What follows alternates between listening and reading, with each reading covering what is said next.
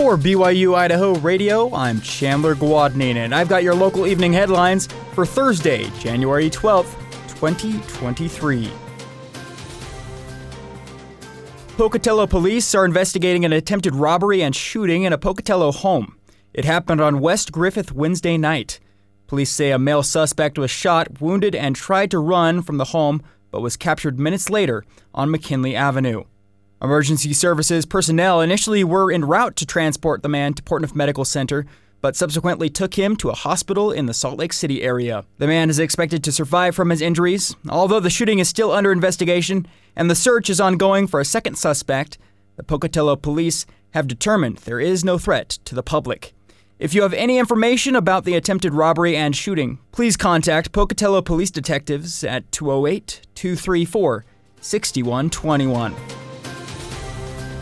As snow continues to fall, roads in Idaho are becoming more dangerous. Assistant Chief Gary Hagan of the Rexburg Police Department said there have been 26 weather-related accidents in the area this week and 246 since November 1st. Sergeant Blake Higley of Idaho State Police said last week he had 8 property damage crashes in the greater Idaho Falls area. Higley reminds drivers that despite speed limit signs, it can be better to go below the speed limit when the roads are slick. Even though the speed limit says a number, that doesn't mean that that's what the best number for you to be traveling at with, that's best case scenario with the road conditions. Hagan encourages drivers to follow what he calls the 3-second rule. We go with the 3-second rule in Idaho, which could be about 3 car lengths in front of you on wet or snowy conditions. Be sure to give yourself plenty of time to arrive at your destination. It's not worth damaging your car or others just to be on time. As of yesterday, the 2023 Idaho legislative session is underway. The session typically begins with a discussion of legislative rules that determine how the session functions. Yesterday, Representative Britt Raybould of District 34 proposed a change to one of the House rules. Now, normally, a bill must be brought to a legislative committee before appearing on the floor for debate, but an existing rule allows legislators to bring personal bills straight to the floor without a hearing. Raybould is proposing an end to that exception, thus requiring all bills to pass through committee.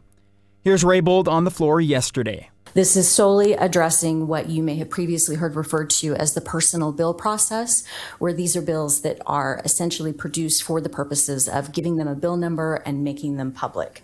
That process in and of itself, I believe, is detrimental to the committee process, and encouraging our representatives to go through regular order and the regular committee process, I believe, is the right way to encourage ideas being brought forward for the public to have the opportunity to weigh in and for us to consider as representatives. The rule was rarely used until last year when former Representative of District 34 Ron Nate brought his bill on grocery tax reform straight to the floor without a committee hearing. Tune in tomorrow for more coverage of the Idaho legislative session right here on BYU Idaho Radio. However you're spending your Thursday night, thanks for joining me. These have been your local evening headlines for January 12th, 2023.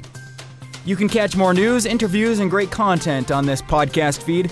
Just ask Alexa, Google, or Siri to play the latest BYU Idaho radio podcast. Or listen to us for free on your favorite podcast app, like Apple Podcasts, Google Podcasts, Spotify, SoundCloud, or Stitcher. I'm Chandler Guadnine, and this is BYU Idaho Radio.